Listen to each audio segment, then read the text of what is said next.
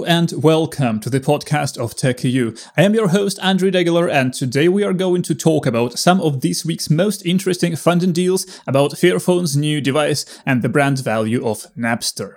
Later on, you will also hear an interview with Jeff Maggioncalda, the CEO of Coursera, and Sherry Coutu, serial entrepreneur and the head of Digital Boost.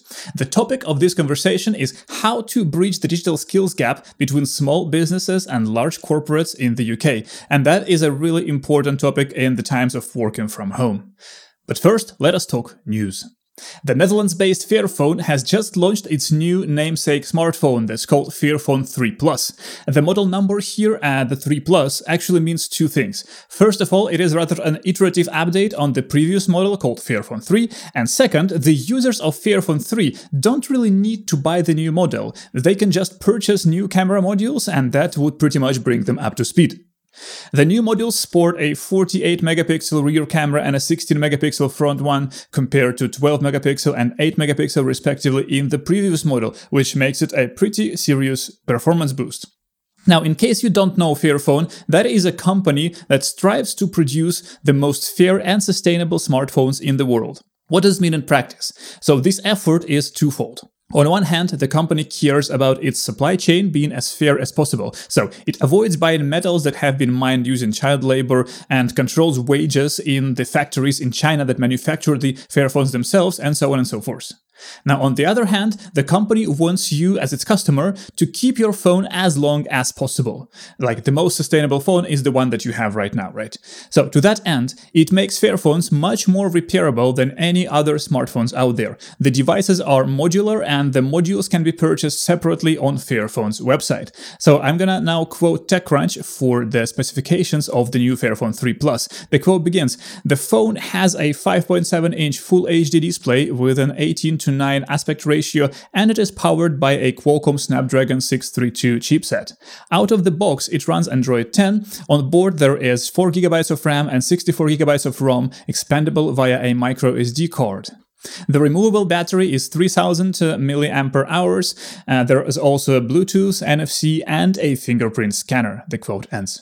So a few years ago, I reviewed myself the previous model, Fairphone 2, for Ars Technica, and I tried to take it apart and put it back together, and that was really easy. It just maybe took half an hour, and it only required one Phillips screwdriver. So while new Fairphone 3 Plus costs €469, the modules for back and front cameras for Fairphone 3 are only about €100 for both, which is a pretty good value. What's even better, before the end of September, the modules can be bought together for only €70.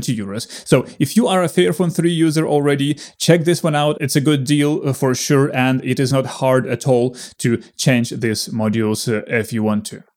Now let us enjoy the voice of our editor Robin Wouters talking about this week's M&A and IPO activity. Thank you, Andrew. After a significant slowdown because of you-know-what, in the past 2 weeks, a flurry of tech companies have unveiled plans to go public, with many more to come, including from those companies that have already filed their IPO paperwork confidentially. Offerings are coming from some of the biggest private companies on the planet, including Palantir, Airbnb, Ant Financial, DoorDash, Asana, Snowflake, JFrog, and more. It's going to be a long list, but of course those are decidedly non-European tech companies. But that doesn't mean there's nothing happening on this side of the pond. First of all, British online retailer The Hut Group, a relatively unknown e-commerce powerhouse that operates a network of 200 websites across 40 currencies, has plans to sell its shares to the public in a move that could generate big payouts for its founder, Matthew Malding, and staff.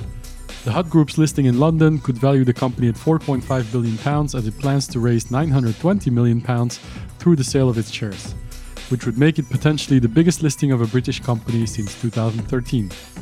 Last year, the company's sales rose to £1.1 billion, which was up 24.5% year on year. The Hut said it wants to use the money to expand its business as the trend for online shopping accelerated following the coronavirus lockdown.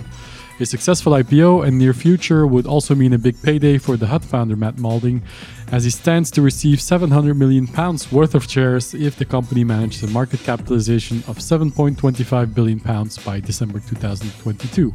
And then, according to Bloomberg, German online used car marketplace Auto1 is ramping up preparations for a planned initial public offering of its own. The company is reportedly inviting banks to pitch for a role on the share sale and considering Frankfurt as the listing venue for the IPO. AUTO1 just raised 255 million euros from investors to develop its retail brand Autohero, but the last time it disclosed a valuation of its business was in 2018 when it raised money from SoftBank's Vision Fund. The company was worth 2.9 billion euros back then, but is likely to be valued much higher today. Since its beginnings 8 years ago, AUTO1 has expanded into 30 European markets and has traded more than 2 million cars so far. Revenue grew by 21% to 3.5 billion euros in 2019, according to media reports. And then a quick note on an interesting company that has already gone public and trying to create or dominate a category it calls quick commerce. Berlin-based Delivery Hero has acquired the entirety of Greek-owned but Dubai-based InstaShop, an online grocery marketplace in the Middle East and North Africa. Valued at $360 million, InstaShop's initial purchase price was about $270 million. The size of the deferred component to the founding team is dependent on the growth and profitability of the business in the next few years.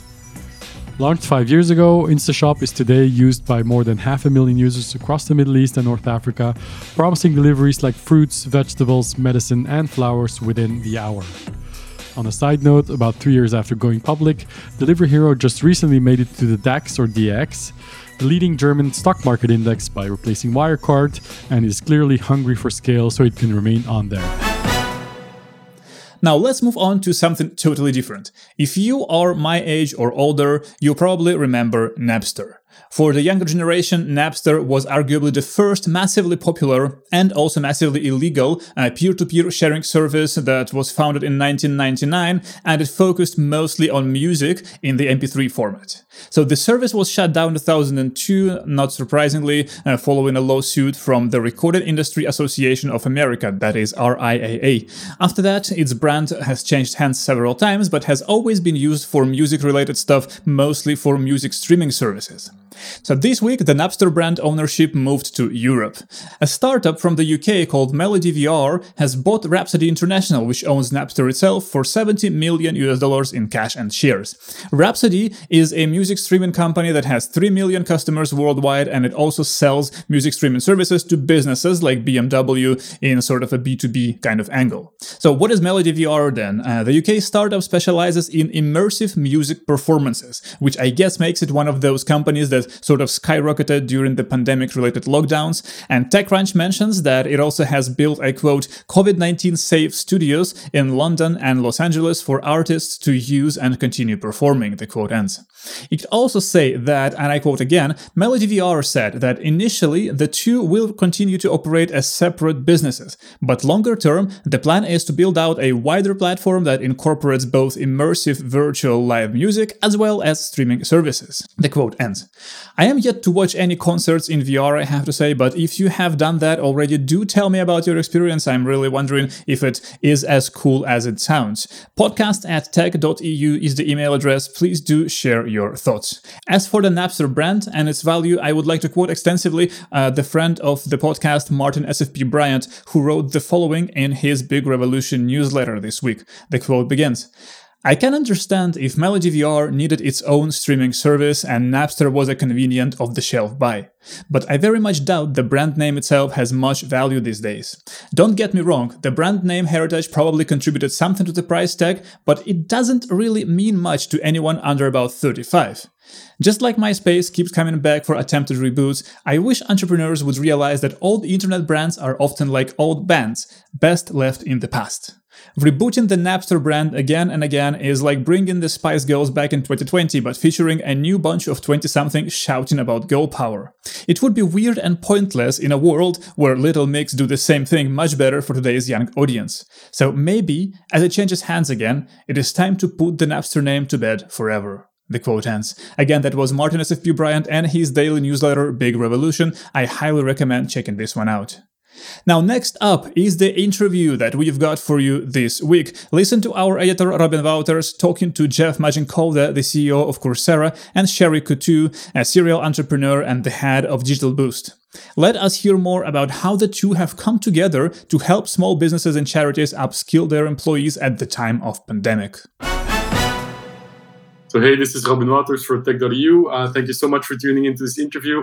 This is a special one for this episode because we actually have a dual interview, two guests instead of one, which is always nice. And we have Jeff calling in from the US, and we have Sherry calling in from Cambridge in the UK. Ladies first, Sherry, tell us a little bit about yourself. Hi, I'm Sherry Coutu, and I'm the founder of Digital Boost. And my background is as a serial entrepreneur in a number of different sectors. I specialize in double-sided marketplaces, and I've had a long-held fascination with education and learning platforms and preparing for the future of work, whatever that may be. Thank you very much for the brief introduction. Jeff, welcome to the show. Yeah, thank you. It's great to be here. My name is Jeff Maggioncalda. I'm the CEO of Coursera, and really delighted to be working with Sherry and her team to try to bring online learning resources to help people reskill and get themselves prepared for the jobs of tomorrow. Yeah, that's actually exactly what we're going to talk about. That was the angle. But maybe for people who don't know, what is Coursera? Coursera is a company that was founded by a couple of professors at Stanford back in 2012. We're a global online learning platform. And so we've got about 165 of the top universities in the world, and also 40 companies like Google, IBM, AWS, and others. And they have collectively created about 4,500 online courses that you can take at Coursera.org. And so we've basically created a platform where these universities and companies can publish courses and degrees and hands-on projects, and learners from around the world can come to take these online courses on their mobile phones, on their tablets, on their computers. And the range is not only courses, but it goes all the way up to fully accredited master's degrees from universities like the University of London. We have a bachelor's of computer science that's delivered on Coursera from University of London. We have a master's in public health from Imperial College of London as well.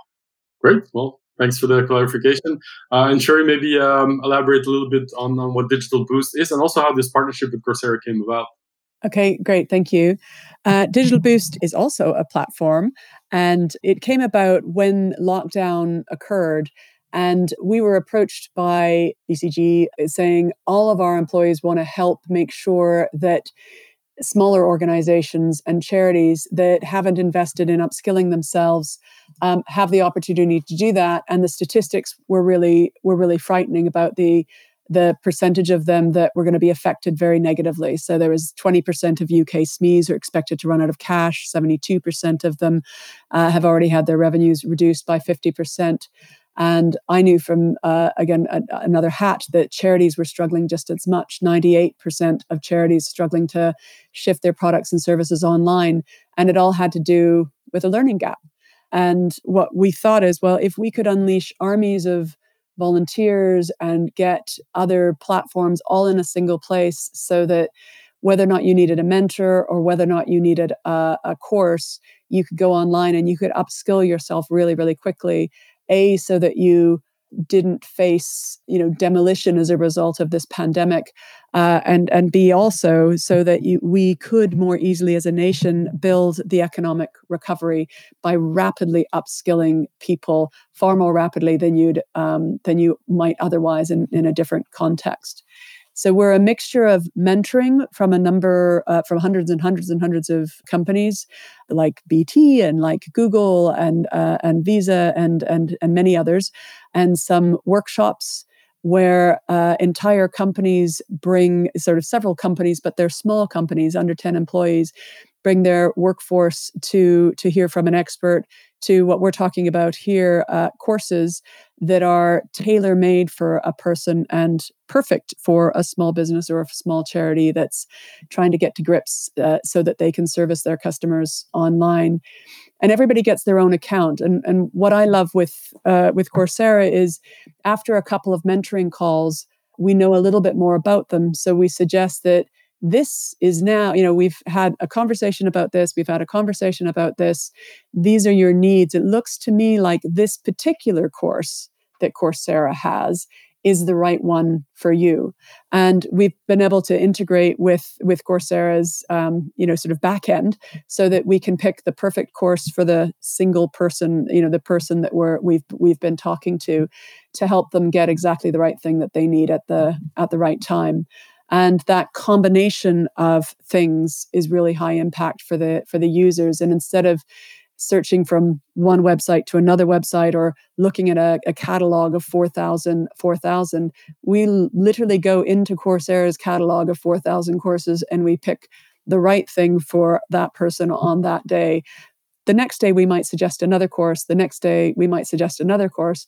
But we were able to integrate our user journey in with Coursera, which makes an incredible difference. It saves a huge amount of time for the users and means that they can find how to get to their customers online, that much faster. And it's brilliant to be able to do, unprecedented, I think, really, to do what we've done. And it's nice to do sort of again, for us, is absolutely to pull this together and to say, after this conversation and this conversation, we're pretty sure this is the course you need. And Coursera magically has made it possible because you've done integration work with, again, hundreds of universities and hundreds of other organizations. It's incredible what we've been able to do. I didn't know it was possible until we sort of started. I almost fell off my chair when I started talking to some of Jeff's colleagues. It's like, could we do this? It's like, yeah, you can absolutely do that. It's like, wow, so amazing.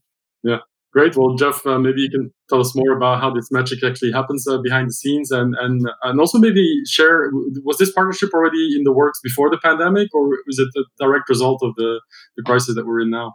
It was an introduction. We were introduced to Jeff by a fellow called Gary at the Department for Digital Culture, Media and Sport. So I think that Coursera might have been speaking to the UK government, but it was the UK government who's our sponsor and again made what we're doing possible, who said, maybe this is the right conversation for Coursera. And it was amazing after that intro.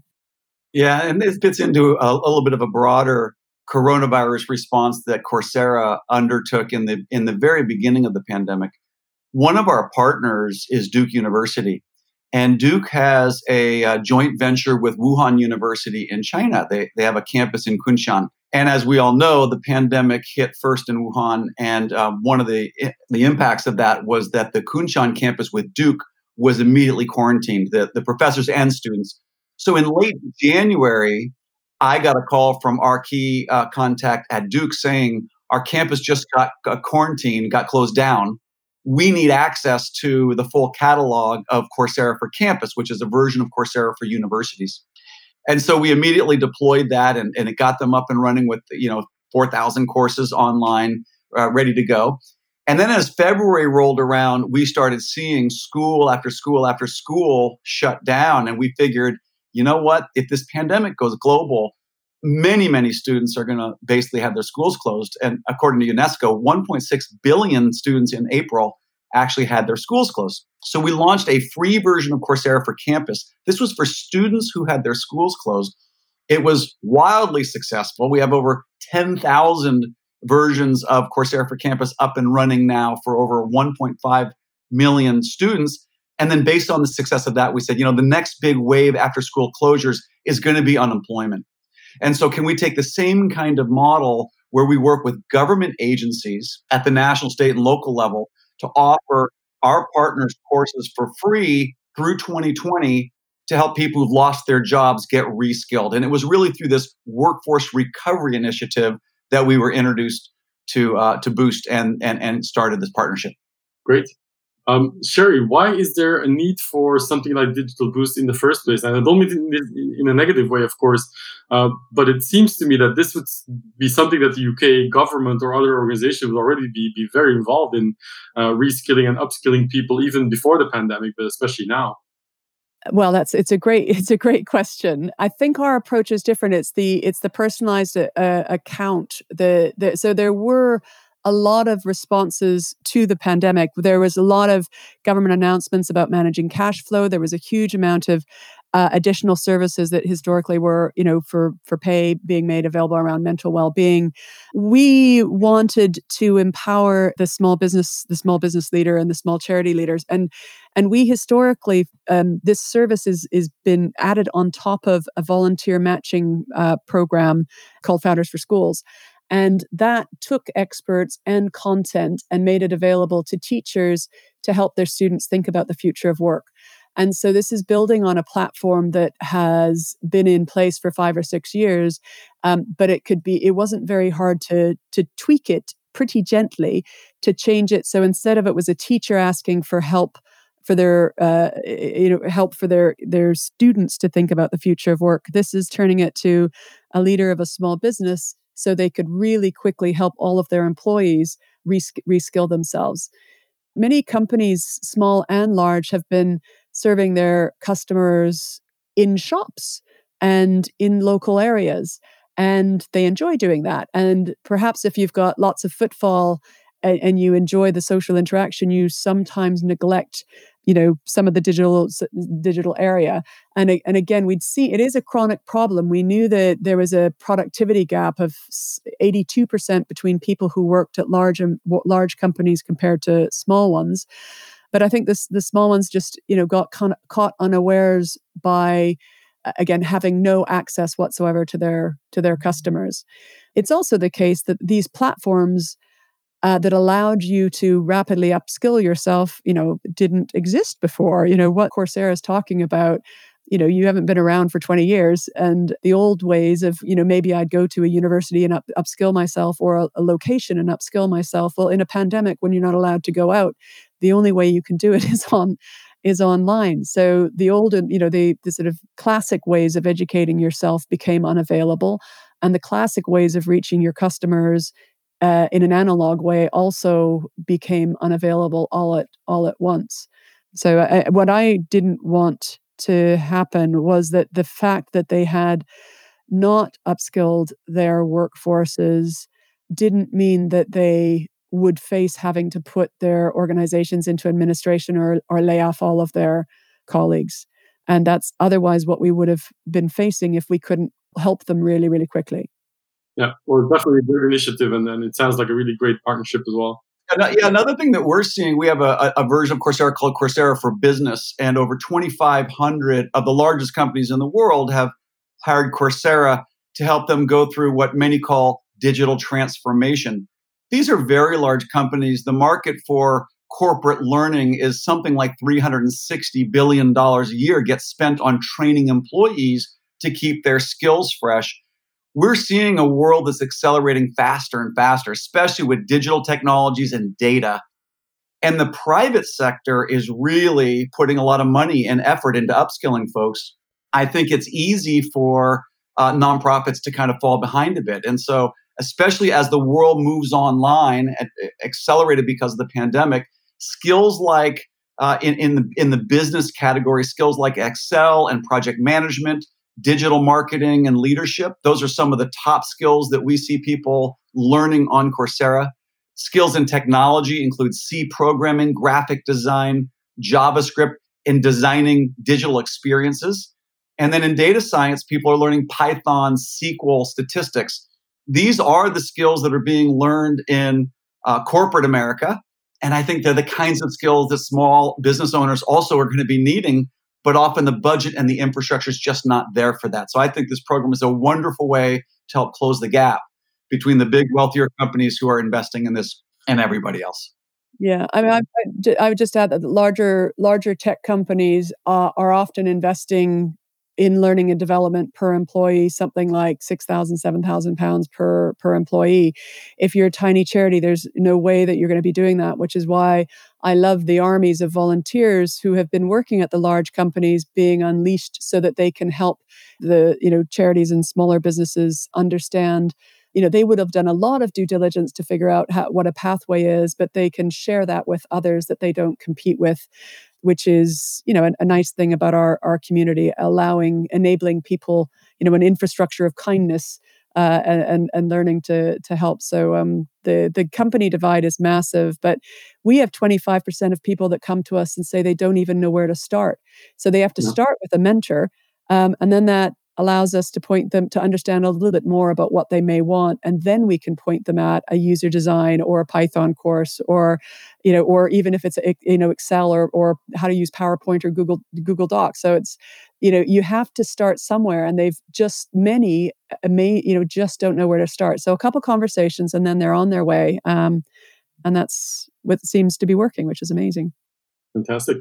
Now, back to Jeff. Coursera recently launched what is called the Global Skills Index. So it's basically an in-depth look at the state of skills around the world. So I'm wondering, how does the UK actually stack up, and especially compared to the rest of Europe? Yeah, so the Global Skills Index is a report that we started last year. This is the 2020 version, just came out. And the way that we put this together is the intention is to give a picture of the relative skill proficiencies in certain types of skills across 60 different countries and across 10 different industries. And the way that we put this together is we actually look at the learner behavior on Coursera in the courses that the learner is taking. So we have about 66 million individuals all around the world in every country on Coursera taking various courses. And in these courses, there are assessment questions and tests and projects that you do as you move through the course. And we are recording the score of every single student on every single question. So we have an idea of how well are the students in one country doing in a Python course compared to students in learners in a different country in that same Python course. And what the Global Skills Index does is it allows us to compare learners across industries and across countries. So when we look at this, and we really look mostly at business skills, technology skills, and data science skills, when we look at Europe as a region, almost all of the top countries are in Europe in terms of the top ranking skilled countries. So in business, Switzerland, Austria, Denmark, Finland are literally 1, 2, 3, and 4. In technology, Russia, Belarus, Switzerland, Ukraine, Finland are the top 5. And in data science, Russia, Switzerland, Belgium, Austria, Finland, France are the top 6 globally. Now, you asked about the UK. The UK, while ahead of the US in most of these categories, actually ranks number 19 globally in business. It ranks 23 globally in technology, and it ranks 24 globally in data science. So the UK is actually lagging behind, at least as measured by the performance of learners in the UK compared to the performance of learners all around the world and also in Europe. The UK lags a bit behind it. It's ahead of the US, but behind most of the other European countries in those 3 skill domains. Right. Well, quite interesting and quite surprising. I'll have a closer look at the index after the call because I'm interested now. Yeah. in Europe being so much at the top. Sherry, when you announced this partnership, you said Digital Boost UK, and I'm going to quote, aims to develop employees in high demand skills like data science, cloud computing, blockchain, AI, computer science, and Internet of Things. Of course, that's a terribly broad scope. So it's a bit too early to tell probably in the partnership, but can you sort of predict what you think the most relevant Coursera courses will be for the Digital Boost community? Ooh, can I predict it? No, well, I probably can. I think data science will be amongst the top ones, and it will depend on the size of the business. If you're and it will change over time. So we have a taxonomy that we're working people through, and you've got beginner, you've got medium, and then you've got intermediate, and then you've got expert. You're not gonna, if you don't yet have a website, you're not going to start on data science. And many of these smaller businesses start at a pretty beginner type level, but our taxonomy, which has gone through all of the Coursera courses and all of digital science, will get them all to data science and cloud computing and blockchain over the course of a few months. Because again, we know where they've been and we suggest the next step to them. So it's all about recommending the next thing that we think that they should do until they're digitally proficient and out of the, and out of their hot soup, as it were. So I wish everybody was starting at data science, but clearly from what Jeff just said, that's not where they're starting. We're getting, I don't know where to start, and 25%, and I need SEO. So marketing type seems to be the most important, which isn't that surprising since they're taking what were physical shops, they get them online and then they figure out they can't be found. So then the next thing is, can you explain SEO to me? So again, it's the path is quite predictable if you're at a lower level. What I love about platforms like Coursera is you can chart and you can guide people through the taxonomy and through a learning path. And our learning path is get revenues really quickly so that you're out of crisis, because again, what Coursera is doing is very broad and hugely important, but we're narrowed just for UK businesses and charities who are at a lower level. In a couple of months' time, I'd love to be driving them to the upper levels, and we've already mapped the entire. We've already mapped our taxonomy on digital skills to the Coursera database using some of your very clever employees and some of our very clever employees. It's amazing what happens when people want to solve a problem. Just on data science, one thing, last year, I worked with the Royal Society here, and we did an examination of how fast industries were reconfiguring. And we saw in the last 3 years an 8,369% increase in the demands from employers for people who understood, again, sort of data science. So if I were predicting and it had anything to do with what employers needed, it comes back to data science. And the traditional educational establishments have no chance of meeting that demand, which is why Coursera is so popular right now, because people have an urgent need to upskill themselves, and there's easy ways of doing that quickly and effectively. I was just going to say, what's really nice is we have on Coursera courses ranging from introductory IT support all the way up to deep learning with neural networks. Having this high-tech, high-touch collaboration where the high-tech part is kind of the Coursera, this broad catalog of very deep skilled courses, but having the high-touch part, sort of your guide to help you figure out for your business what is going to be the most important way to get you up on your feet quickly, and pointing the courses, I think is a wonderful combination of high-tech and high-touch. Often people kind of bifurcate the question of learning and say, oh, well, which is better, digital learning or in-person learning? And as with so many things, it's not black and white. It's, well, if you blend the two together, you can get the leverage and you can get the kind of help that's really appropriate for different audiences. I think this idea of having volunteers who are expert leverage a digital platform like Coursera to help people as effectively as possible, I think is a really nice design. Jeff, we've already touched on this, but the pandemic has really driven a lot of new signups and new courses being implemented. But what has been the effect of the crisis on the company, just as a general question? Yeah, well, as you could probably imagine, when 9 out of 10 of every student in the world is in a situation where their school has been closed, we've been seeing tremendous appetite for online learning, and plus, people who have been working have had their offices closed. So overall, our enrollments are up considerably, almost 500% compared to the same period a year ago. This is from mid-March to today. We have seen 18 million new learners join Coursera, and we've seen course enrollments up 480%. So it's really grown dramatically. Both the direct to individuals, so the number of individuals who are just coming right to Coursera.org to take courses, that's up dramatically. But even more so, institutions coming to Coursera, like Digital Boost UK, like governments, like businesses, like universities, who are coming to say, as an institution, we need access to online learning to help the members of our institutions, whether those are employees or students. We're really seeing tailwinds from across the board, individuals and institutions alike. Quite interesting.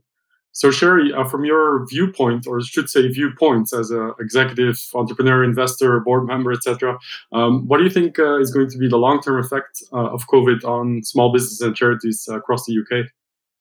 I think the long-term effect, I hope and believe, and because of collaborations like what you've seen between Coursera and Digital Boost, I think that they will lead the economy out of the recession that it is going into. The acceleration of their uptake on digital will make them far more resilient than they were before. And they are very keen. They're the most keen learners you've ever seen, because it really matters, and they're in a hurry. And being able to devour lots of learning specifically to achieve a goal that you're super, super motivated to achieve, I think is incredible. In the short term, it's really very, very frightening.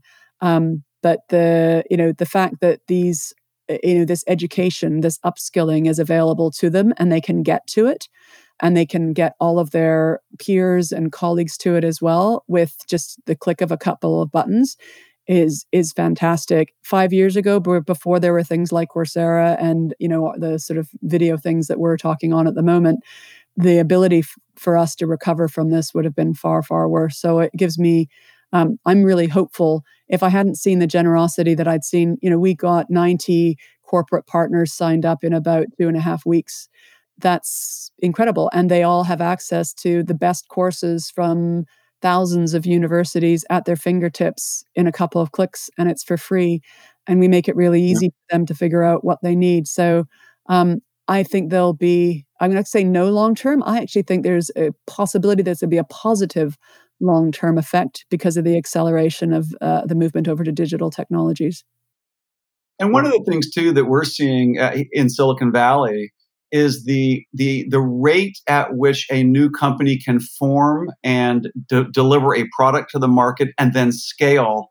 It's just getting faster and faster. So time, if you measure sort of how long does company creation take, how long does it take for a company to maybe hit $1 billion in value? It's getting shorter and shorter. And a major reason is because small companies can't, using cloud technologies and digital technologies, they can access so many powerful services and capabilities in the cloud. To me, a major challenge is, does a small business owner know that those exist? They know how to use those services, because those services, even like AI as a service, you don't need to know how to build your own neural network in order to take advantage of certain AI capabilities or digital marketing or web services, payment services. All sorts of capabilities are available as services, but it's happening so quickly, many people don't even know that that's available. And so I think a lot of what needs to happen is precisely what Digital Boost UK is doing, which is making sure people understand just how much capability is out there at very low cost, often open source, almost always in the cloud, if only you know that it's there and you know how to integrate it to serve your business. Right. Well, these problems are, of course, not limited to the UK and the US. So my next question is actually to both of you.